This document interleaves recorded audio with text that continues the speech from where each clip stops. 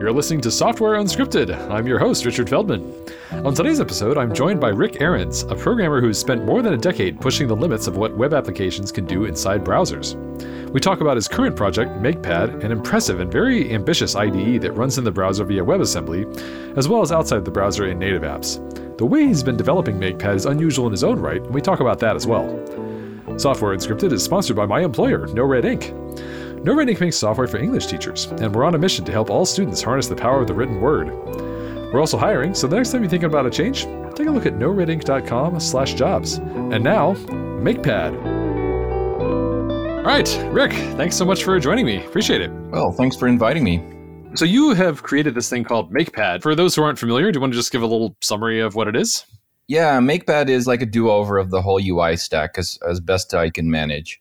Back in the day, I built lots of HTML stuff. So we built Cloud9 IDE with a code editor with HTML and JavaScript. And at that point, I was getting really frustrated with HTML because, the performance was just garbage and we couldn't develop the UI into new areas. Like we wanted to do all sorts of interesting things with the code editor, like inline widgets and animated folding and these kinds of things. And none of it worked with HTML. So I set on a big adventure that has lasted now already 10 years to try to redo the UI in the WebGL first. I tried it with JavaScript for almost 6 years, every single approach to redesigning the UI with a dynamic language, like a UI stack. That included the renderer, right? If you start with WebGL, you have to stack on a renderer, you have to draw your own fonts, you have to do everything. Yeah, so I started to develop ways of compiling JavaScript into WebGL shaders so that you could integrate the shader styling language into your UI stack. There was a lot of effort there. In the end, the JavaScript angle failed because no matter how hard I tried, I couldn't make it performant enough. I even had web workers and all that stuff going on. It was really quite fancy. It had live editing, but then I figured out that if you really use JavaScript for hot reloading, then it's just not designed for that. It'll crash after a while, at least back when I tried that. I had to stop the JavaScript angle, and at that point I was a bit down because I already put 6 years into the whole endeavor. But then, WebAssembly started to appear and Rust became a thing you could try and use. So I switched over the whole mental model of making programmable shader for styling into a new structure, which is a completely different language, of course. Rust is very different than JavaScript. It doesn't have a GC, which is the biggest difference, but also the syntax is very much more strongly typed, or I would say strongly typed, and JavaScript is not. So yeah, I just ported the whole idea and started continuing iteration in Rust and WebAssembly. And we're now like 3 or 4 years into that project, and I can safely say that it's really starting to work. I finally have a UI stack that I would say is performant to my, I find it acceptable, if you would. I will use a different word. I will say it is impressive. I brought up your Makepad demo on my phone. This is like a couple of years ago even, and it just like loads instantly. And it's an entire IDE like running in the browser on my phone's browser, not like a native app. It's like I went to the URL. Here's a full IDE, and I wasn't measuring the frame rate, but it felt like it was, 60 plus frames per second. Like just everything felt totally smooth, animated code folding. Like you said, all of that worked. And aside from the fact that like my thumbs are kind of big for, editing code like that, like I could have just used it as my actual IDE. It felt like I was very impressed. I have been using it as my actual IDE for years, actually. That same one that I use the native build. That's such a great part about Rust. Like you can compile to WebAssembly, but if you're a bit clever about how you set up your platform abstractions, you can also compile it native. I actually use most of the stuff that I build with Makepad native. And then, if I want to tweet it or share it with the world, I make a web build. You used Makepad to make Makepad. Yes. I have an old version, which is really starting to annoy me because the great thing about having your own IDE is that you can fix little workflow issues that you have by simply programming it into the IDE. And that is really, really nice. But right now, the version I'm using is like 2 years old or something, and it really needs an update. So hopefully in the very near future, I can use the next version. My co-founder rewrote the whole thing. Like I wrote the IDE that you see online probably in about approximately a year into the project. So I learned Rust and built the whole thing in a year. And then the iteration started. We had to essentially I didn't know Rust very well, so I had to learn how to write proper Rust. I had to evolve all the systems. So for instance, in the beginning, the first iteration, the UI structure was very static, right? It was compiled in. So the dream of having a visual design tool to build the UIs was just not possible with the architecture. So I spent a lot of time trying to fix that. And I think I have that now. But it's a really lovely approach with Rust. I'm so happy that I can finally build something for web and for native. Just like we'll probably share some links near the podcast. Recently, you could start using WebAssembly threads and SIMD, right? That's instruction multiple data. That's a very new feature, especially threads with shared memory is very recent, but SIMD is even more recent, I think. And I've always had this dream of, why can't I run a fractal zoomer in a browser? If I have these features, threads and SIMD, I can make a really cool one. So I made one and it really works amazingly well, also on your phone. But now that I had native, I could just make a native build and up the number of threads to 8, and it just flies. It's really, really nice to be able to do that. That's awesome. Now, I never worked on something as featureful as like Cloud9 IDE, but I have similar memories of what you were talking about of trying to, and this is like many years ago now, trying to do things in the browser where it just was not possible because of the performance limitations. And I remember doing WebGL stuff. I remember using web workers. I definitely worked on one project where the solution we ended up coming up with was, as it happened, the particular thing that we were doing was amenable to server-side pre-rendering. So we were able to do a bunch of work on the server because before we were doing that, like you would load up the page and there would just be a loading spinner, not because it was waiting for network data, but because JavaScript was just doing a bunch of work that needed to be done in order to, render the scene. And moving all that to the server and being able to do it ahead of time sped things up a lot because the server was so much faster. But on the one hand, I'll hear about that. But on the other hand, I know that a lot of people will talk about, for their use case, the browser is fast enough. And obviously, there's a wide range of applications you can do. If you're doing like booking flights or something like that, that's not nearly as demanding as like putting an IDE in the browser. But at the same time, the browser has this huge potential as an app distribution platform. It's like the best user experience you could possibly have. It's like you type in the name of the thing you want to use, and you press enter and you're using it. There's no waiting for a download. There's no installation. There's no update process. It's great. URLs, it's a wonderful experience. I mean, this is why I've put so much energy in trying to do this in a browser, right? This is the best experience you can have, at least showing people your application. So for Makepad, we are aiming to build a desktop IDE and design tool in one, like, the old Visual Studio where you had a UI designer and you had an IDE. For us, the same. However, we can demo it in a browser, right? You can just show people how it works. And then they might have the activation energy to make the local install. And it's just the same code base. And that is so, so nice. I was talking to my UI designer. I have two co-founders. I have an excellent engineer, Eddie Bruel, and I have Sebastian, UI designer, also super brilliant. It's really great to have more people working on it as well here. Nice. So I was talking to him about, okay, so how we're going to show Makepad in a browser, So there is really no need for us to use images of the product. The product can just be the image. Yeah. It loads faster than a JPEG. So yeah, right. Loads faster than a JPEG. Like, how often do you hear that about a web application? Usually it's like when people are talking about web application loading times, they're usually complaining about it and how long, especially on a phone, how long it takes to like even parse the JavaScript, let alone actually get something showing. If you load it from local disk here, it's ridiculously fast. I have something like, for the fractal zoomer, I have 180 milliseconds time to interactive. And for the IDE, it's something like 300 or something. Network traffic to that, of course.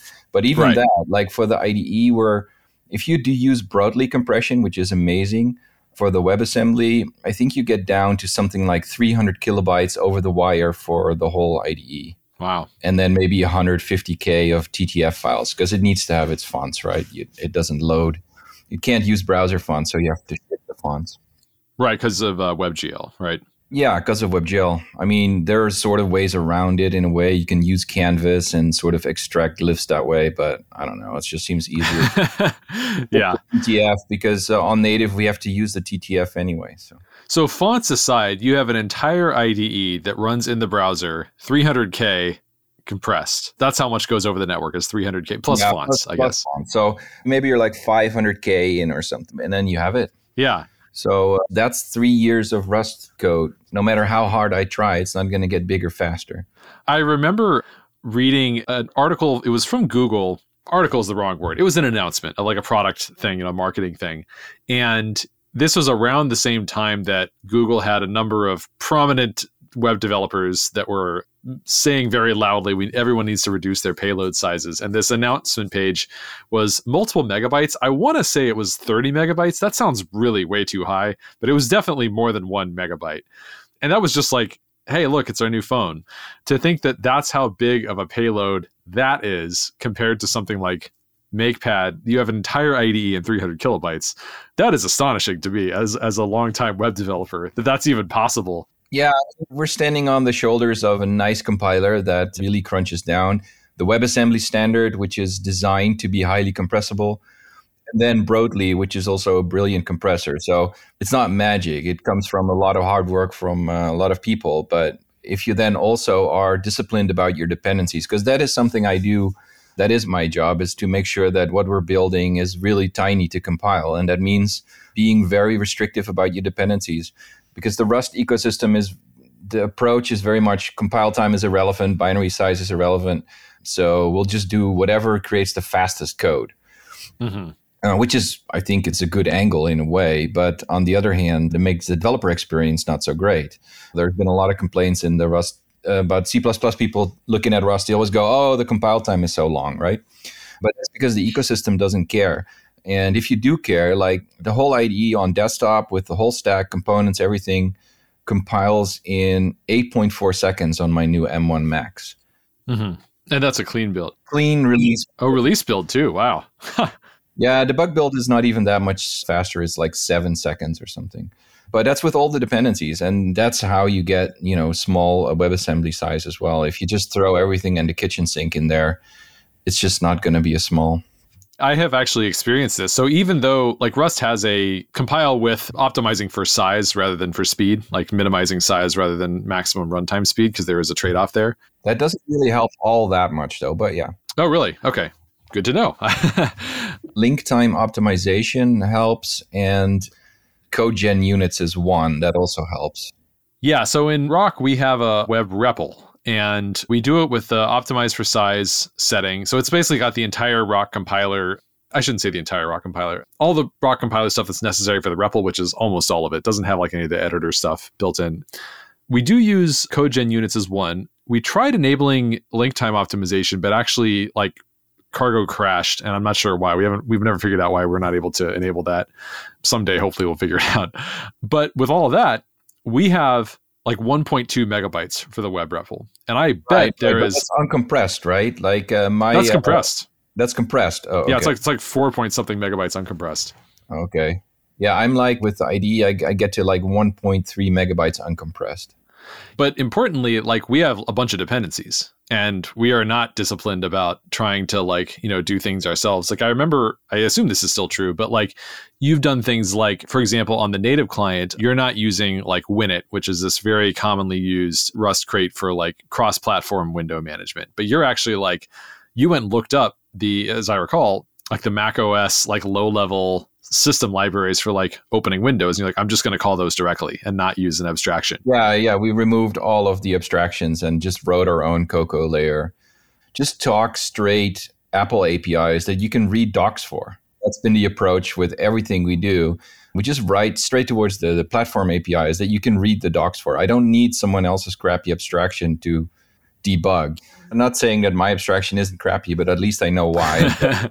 It was a lot of learning. You have to learn Objective-C essentially, and you have to learn how Apple does stuff. But once you get that, the platform access is amazing. For instance, I recently, one of the other things I always wanted to write was a music toy that loads plugins from your audio system, right? Like Native Instruments or whatever big plugins that you've installed on your desktop machine. You want to load them and send it MIDI data and have the UI pop up and all that stuff. Sure. So I dove into the APIs that Apple has for that called audio units. And because we talk native Objective-C pretty much, I just figured it out. And now I can, load audio units into my audio layer that is identical to the web version, which of course can't load audio units, but at least now I'm unblocked on native and I can do these things that are just so much fun, So how does that work specifically? I mean, like you're writing Rust code and the Apple APIs are all written in Objective-C.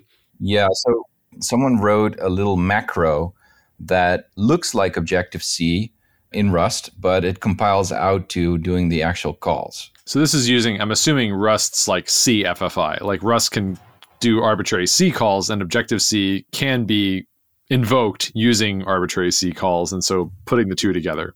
Yeah, and you can use those macros to make it look like you're writing normal Objective-C.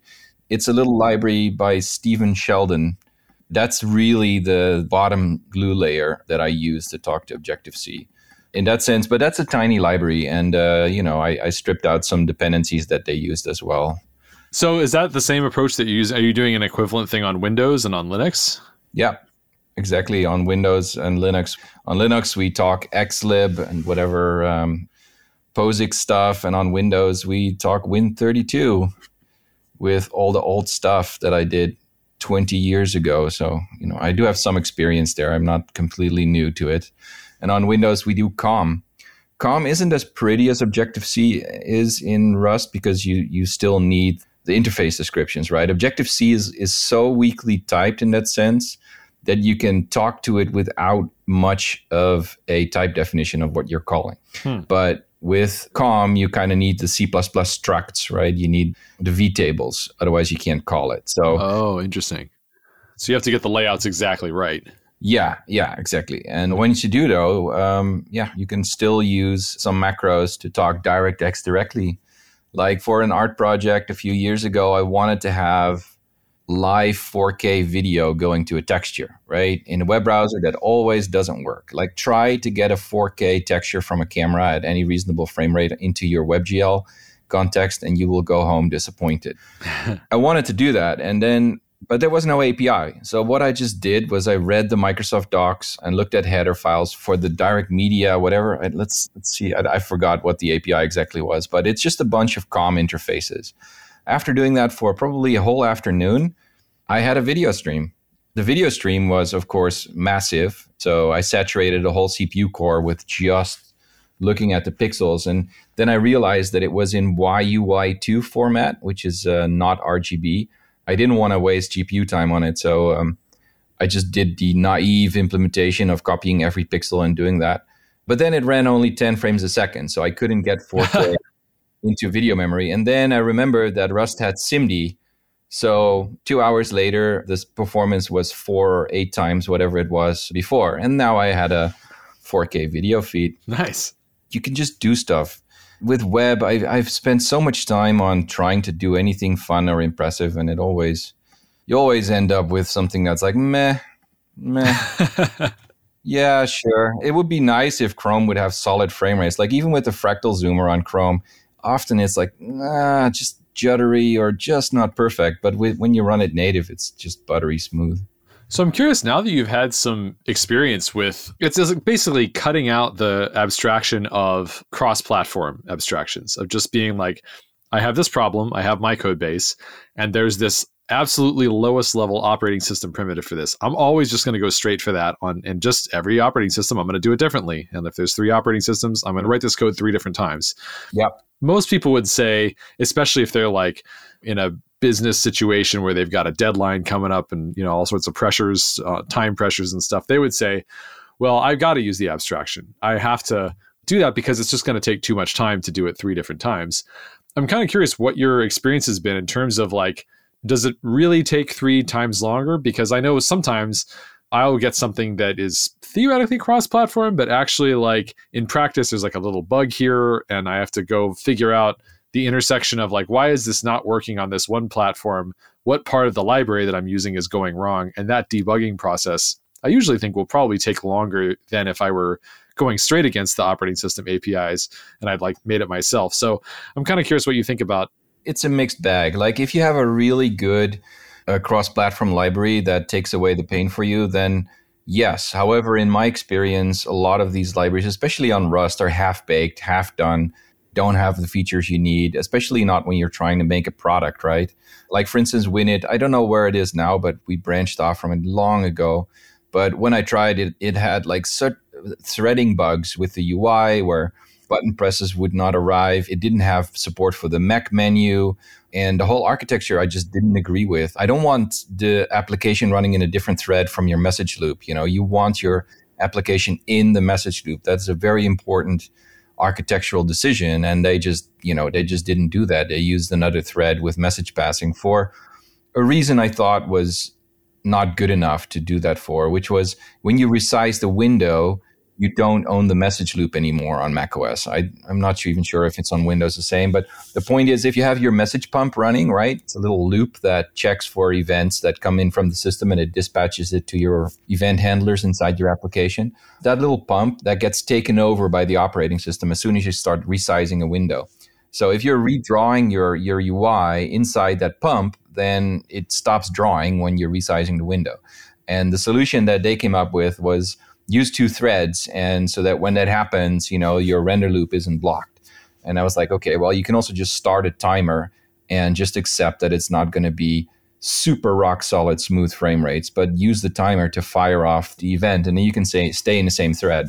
When you have a problem and you have threads, you have like infinity. Yeah, everything gets harder. Yeah, I don't want to deal with, especially not with complicated UI. Like imagine your UI thread is doing something and then all of the UI stuff from Apple and Microsoft is designed to run in one thread, right? Like if you get messages from your menu or if you're trying to update something in your menu, it's not designed to do that in a cross-thread way. I mean, you could try, but you're going to get in a lot of trouble. After an angry rant, I just decided to just write it myself. I did read their code, of course, because I was just as new to Objective-C as I was to Rust. I'd never done it before. But yeah, when you do that, and I can see your point, like, if you're trying to get to a result, you don't have time for it. Well, hopefully when Makepad is complete enough, and we're getting fairly close, you can just pick that up. I mean, in the end, we're building this not just for ourselves, right? We're building this for other people. So when we have a very nice UI-oriented platform abstraction, everyone can use it. Grab it, build for web, build for native, and there you go. So a Winit competitor, something like that. Well, no, Winit is much more low level in a sense. It's just trying to provide a window that you can use a renderer inside. It is not even opinionated about the graphics API. It's really like SDL2 or whatever, GLFW, that kind of space Winit is in. But we're trying to make full red-blooded UI stacks. And it's not so much a window to run your cross-platform game in. It's really, it has to play like a native citizen on the operating system it's running in. Have you looked into, and this is something I've looked at a little bit, but it's a pretty deep rabbit hole, it is accessibility features, because I know that's something that like also every operating system does differently, and they also all do it differently from how browsers do it. Kind of. I mean, I've investigated this, of course, because that's the first thing everyone asks when you're redoing the UI. What about accessibility, right? So on Apple, as far as I know, I mean, this is, I'm not highly knowledgeable. This is just a bit of Googling and reading stuff. On Apple, the screen reader traverses the next step UI structure. By the way, whenever you see NS in Apple code, it means next step. Like we're knee deep in next step here. This is like the 1980s Steve Jobs. Yeah, it's amazing though. Such a cool piece of technology that it's so nice to sort of like finally get to know it, right? When I grew up, it was all Win32 and I didn't have a Mac, never cared for any of it. Yeah, same here. Now you're finally a citizen in next step world. But these things have a base class called NSView. And these things form trees just like DOM nodes do. And they have interfaces that the screen reader can query for, hey, what's your type or what's your label or whatever. And that tree is what the screen reader traverses. So if you want to make it accessible on a Mac, you need to at least spawn a tree like that. You don't even need to render it. You need to spawn a tree like that the thing can traverse. And that is not very much different than a DOM tree with ARIA nodes on it or something. I don't know. I haven't looked into it, but I wouldn't be surprised if Chrome actually ghosts that thing into an NS view tree so that it works with the screen reader at Apple. Because that's the only API I found. Maybe it has some kind of query API that they can use directly. As I said, it's just like a few hours of looking at it.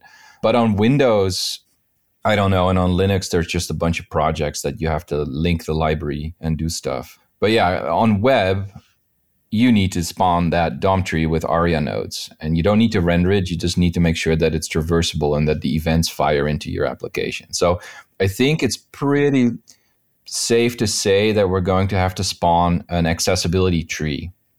And I'm thinking of making an API for that is possibly disconnected from the way you render your UI. So if you want to have an accessibility tree, you have to do it in a way that binds into the system, but is not directly connected to the rendering.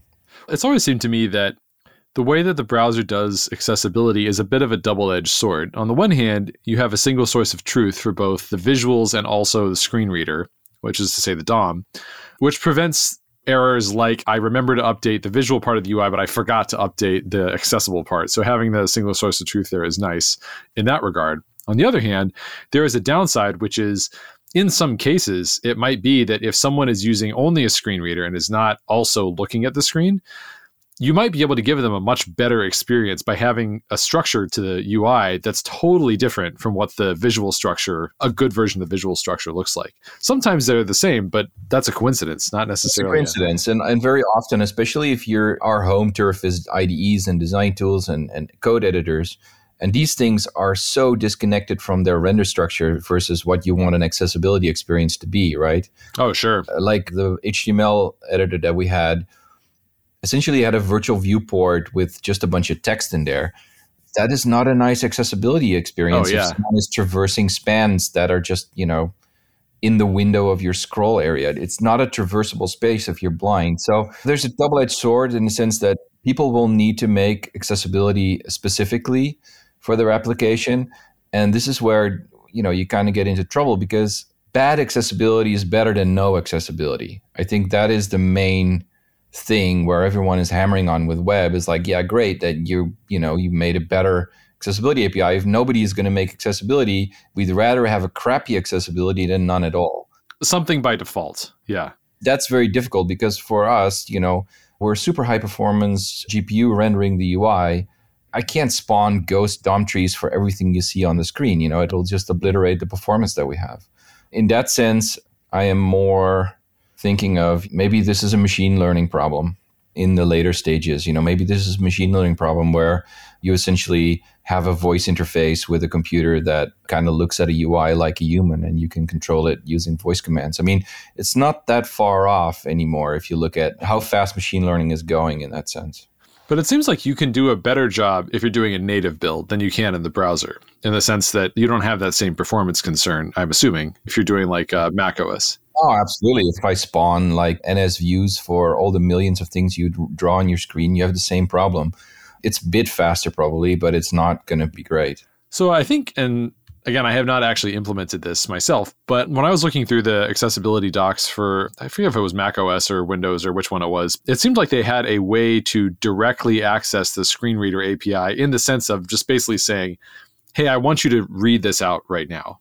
And if that's true, then you could maintain your own structure and just sort of imperatively call like, I'll maintain my own internal state of like where their sort of cursor is, what they're looking at right now.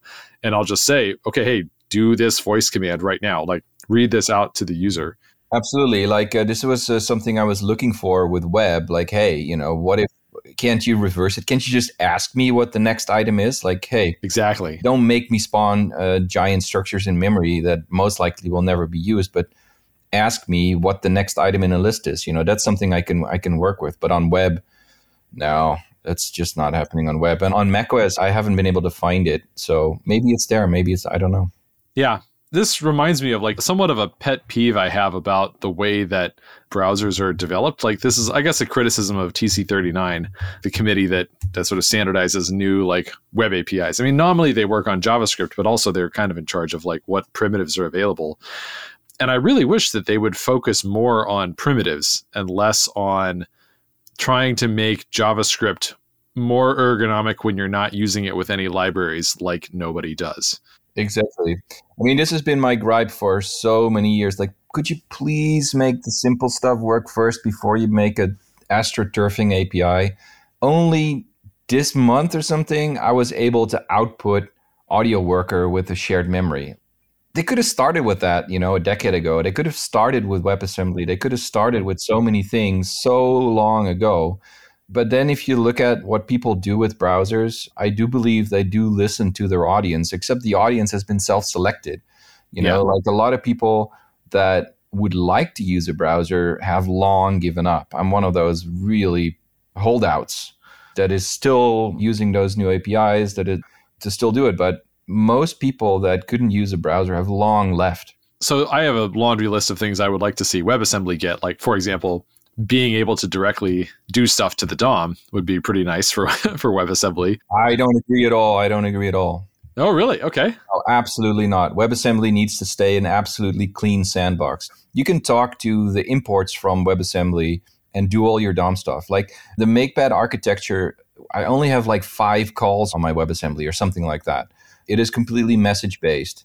There is no direct calling from JavaScript to the browser at all. Also from WebAssembly to JavaScript at all.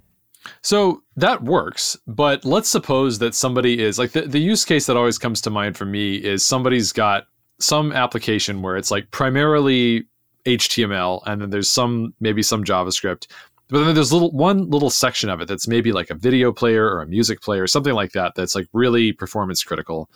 And they want to do that part in WebAssembly. For use cases like usability, for example, like the buttons there, I mean, they could render that whole thing in GL, just that one part of the screen, but now it's completely disconnected from the rest of the page from an accessibility perspective. And maybe if they had better accessibility APIs and they could make it so it can tell when you've, tabbed into there, maybe that'd be a different story. All that on the JavaScript side, it really doesn't and shouldn't move into WebAssembly, because the nice thing about WebAssembly is that it's a secure sandbox. Essentially, you can run pretty much any WebAssembly in a browser, and it can't do anything unless you give it calls to do stuff. And that is a very, very nice architecture. That means that you can do all sorts of stuff like securely run a WebAssembly that is unknown. But as soon as you give it DOM access, then it just goes straight out the window. Okay, that's a good point. I hadn't thought about it from a security perspective. Also, it has no performance reasons. You're not going to win much. Even with WebGL, because we use messages, directly binding WebGL into WebAssembly is just going to complexify it. It's not really going to make it faster, because Makepad is currently running the whole UI when you're code folding and everything is sub millisecond for what it does. I'm below a millisecond for the whole thing. Wow. Including the JavaScript side rendering the WebGL. So yeah, there's not much gain there. What about string encodings? I mean, this probably doesn't come up in Makepad, but let's say I have some like really big string that I want to send out to JavaScript for whatever I want to do there. Maybe I've got a big legacy app or something like that, and I want to send this really long string. I can only send that over as raw bytes, and I can't say like, oh, this is guaranteed to be UTF-16 because the browser. And I even can't say I want you to treat this as UTF-16 and render it as such and assume that it's valid UTF-16. And if I'm wrong, we'll suffer the consequences. Now I can see a security argument there too, where like if it isn't valid, you need a UTF-8 parser to take it and process it into UTF-16. There's just no real way around that in that sense. But this stuff goes so fast that, again, this is not going to be your bottleneck. If you have so much string data that your browser hiccups on turning it into UTF-16, you have other problems. Fair enough. Yeah, that is an interesting perspective. I hadn't thought about the sandbox. So I know that there have been for a long time proposals for direct DOM access for WebAssembly, and I guess it sounds like you would be opposed to those. Opposed. I mean, people be people, do what they want. As long as they don't break my sandbox again, I'm fine with it. I think we should aim for decomplexifying browsers and not for adding more and more and more features. That would be great. Because these things are already horrendously complicated. And if you look at the surface area that, for instance, Makepad uses in a browser, is like, 1,000 lines of JavaScript? That's it. I almost don't use anything. And I even have web audio in there, and I'll add some other features as well. A lot of it is no longer really necessary, especially not for a certain domain of applications. I'm always worried that every new feature, it's all written in C++. It's all a giant cluster of security issues. The more C++ object models people bolt into browsers, the more horrific it is. And this is really not a way we should go. We should go to, if you want a new feature, run this WebAssembly blob. Oh, you don't want to download this WebAssembly blob? Well, then figure out like Google CDN for, whatever. Like you can solve it in a different way than writing it in C++ and shipping it in a browser. I heard something concerning from someone I knew who was at the time on TC39. This was several years ago, so I don't know if they still are or not. But basically they said that whenever there's a new JavaScript proposal that comes out, 9 times out of 10, it's the same one person on the committee who finds a serious security problem with it and brings it up and says, hey, we got to address this. And if that person hadn't been there at the table, and eventually that person's going to retire and it's not going to be on TC39 anymore, they're probably going to keep shipping new features, but they might just come out with security problems. Maybe somebody else will pick up that torch and take those on. But because of the whole, you don't want to break the web, you don't want to introduce breaking changes to JavaScript because that means old websites will stop working. That's, I think, a valid concern for the pace of expansion, especially given that, at least for use cases like yours and mine, we would rather they added more primitives and not more high-level JavaScript ergonomics features. Exactly. And especially, I think, the favorite thing to rip on is always web audio, right? High-level API, it's an audio flow, and nobody can use it because it's always garbage. It's always glitchy. It's always broken on this browser or that browser. And it's a complete waste of time and of security interface, right? If nobody can use it that way. And that's the problem with multi-browser compatibility is that, great, you have a standard, but the interactions of all these bits are so complicated. For instance, before I did Makepad Rust, I had a little venture into playing with HTML again.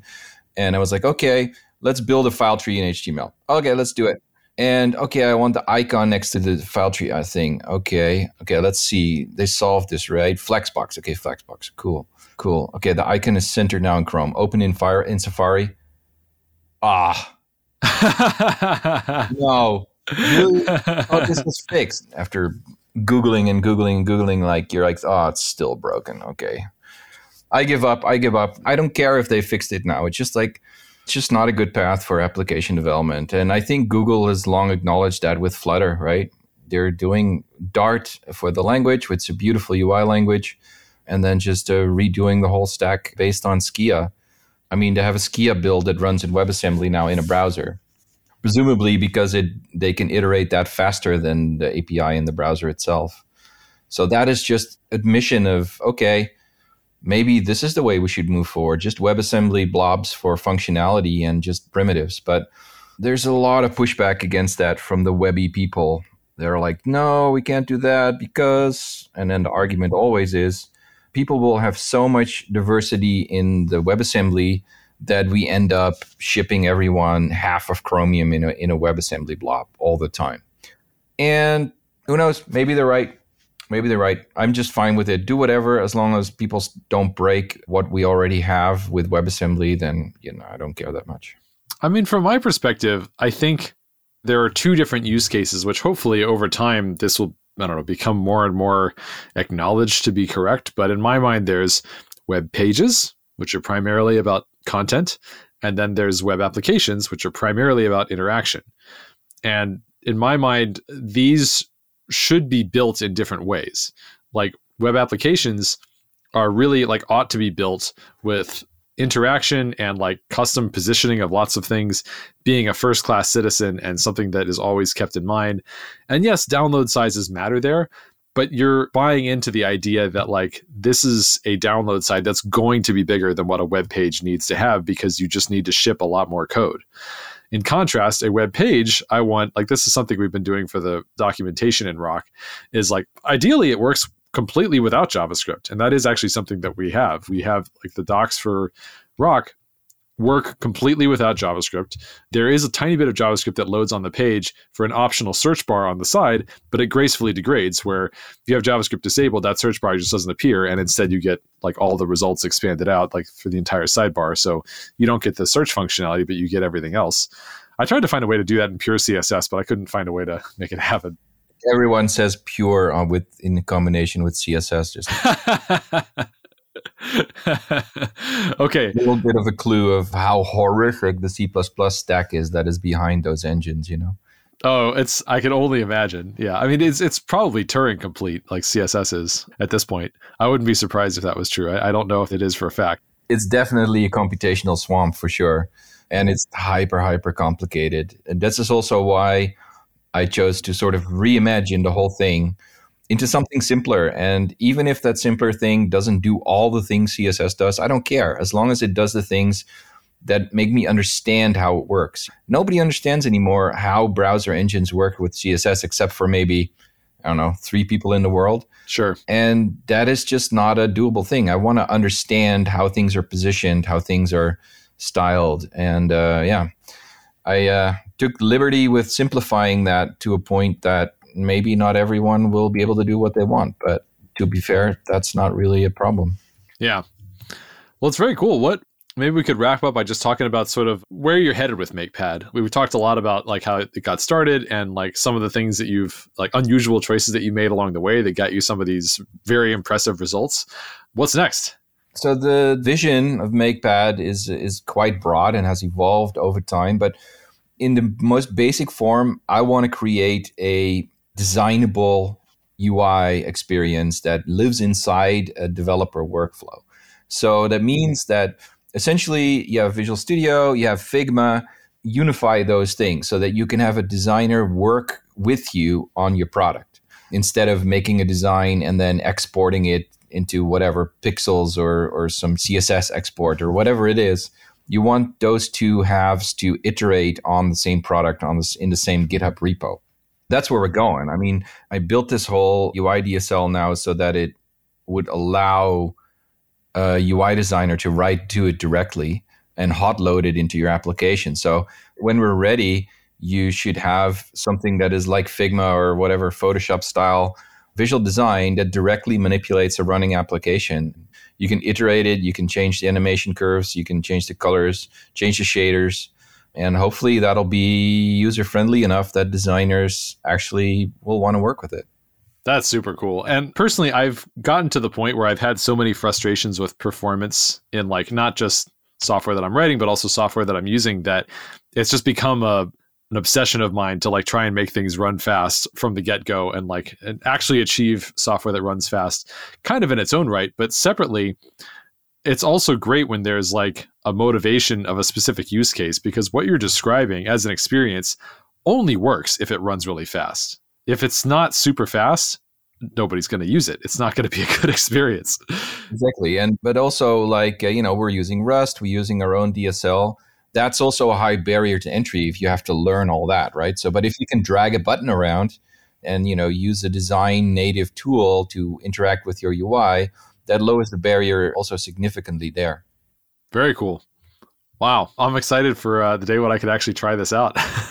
Yeah, me too. I mean, we push everything to GitHub all the time. So you can just track what we do, and I tweet links to our examples. I'm very excited to see it myself, actually. Yeah. We've been building up to it for quite a while now, and I think it's pretty much now all set that I can build the designer. My next thing is so how do you do that? How do you integrate a running application into a design tool? So yeah, up next is cross-process texture renders. So I'm going to run the application that you build inside the UI as a cross-process texture and overlay the design tool on the running UI in the application. Not the actual running application UI, but rendered in design mode. Because otherwise you don't have support for custom widgets, right? Like imagine you make your own piano widget or something that is very custom to your application. If I want to completely design that in the IDE, it doesn't work because it's a custom control. So I'm going to run the rendering of that control on a cross-process texture inside the IDE. Anyway, that's the kind of stuff I'm solving right now. Wow. Yeah.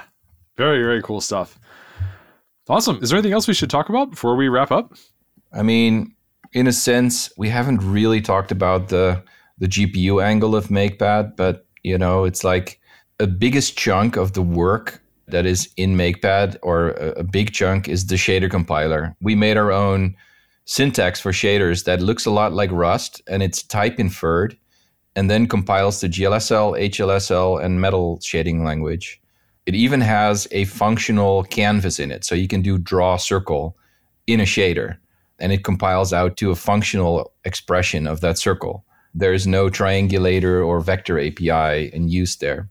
So are you using GLSL at all in Makepad, or is it all this DSL? It's all this DSL. It's all transpiled to GLSL on web. Nice. But we need to, right? Because it runs multi-platform on all these APIs. I need to transpile those shaders. And there's lots of features in that. There's like constant extraction. So when you put a slider on a constant, it hot patches that so it doesn't need to rebuild the backend shader. There are even closures in there. You can use basic closures in the shader language, and it transpiles completely to basic GLSL.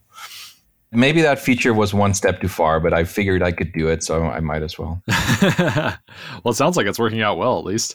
Well, I'm not using the closures because the closures were actually sort of like a creative coding idea. Well, what if you can use closures, then you can parameterize these SDF algorithms in a much more ergonomic way, right? If you look at how Inigo Quiles from ShaderToy, how he explains his SDF examples, he's using closures, which you don't have. So it's like, you know what, I'm going to add those because you can transpile a basic closure to plain C. All you need to do is pass in the closed over variables through the arguments, and then you statically expand the function that you call to be parameterized by the closure. Essentially, it's just generics, and you can just expand it out to plain GLSL in a sense. Okay. So you're basically inlining it. Yeah. But you're specializing the function that has it as argument so that you can pass through the closed over variables as arguments to the whole stack. So it's just a generic, really. So yeah, there's lots of detail there and lots of time spent. But I think it's probably the key thing that makes this whole approach work, because without it, I would have all these different backends and no way to send it to shaders. I'd have to handwrite the styling engines for every single platform that we have, and you wouldn't be able to use shaders yourself, right? I would have a circle API, and I would have shaders for that for all the backends, but you wouldn't be able to integrate the shading language in your own styling, because that is the whole key here, is like your button has a pixel shader to style its button, and that is completely user exposed and hopefully user friendly. Right. So it's either that or you've got to use some third-party library that compiles the cross-platform stuff, at which point you have that dependency and all of its dependencies. And then it gets really complicated really fast. Right. Because there's like SPIRV, SPR. Exactly, yeah. Transpilers, and then they're written in C, and before long, your 8-second compile time includes building Clang or whatever. Right. Yeah. Well, I hope more people are inspired by your approach here, because I think it's not just a cool project in terms of like the output, in terms of like, what Makepad itself can do, but also like the process by which you're making it is unusual to say the least, and also seems to have separately a lot of benefits. And it's really cool to see. I really hope that we're building a foundational piece in the Rust ecosystem with this that is just a different angle to many things. Yeah, we're going to do a push to crates IO in about 2 months, because it's a mono repo right now. We have 30 crates or something, and they're all versioned with the mono repo. So once we push this to crates IO, I have to split out every single crate with versioning independently. So we're kind of holding off with that until we feel like, let's start the versioning hell for all these 30 things. Wow. Yeah, that's happening. Wow. Well, I'll look forward to that too. This has been great. I'm really excited about all these things that you're working on, and it's just been great having you on the show. So thanks so much for joining me. I appreciate it. Well, thank you. It was really good fun.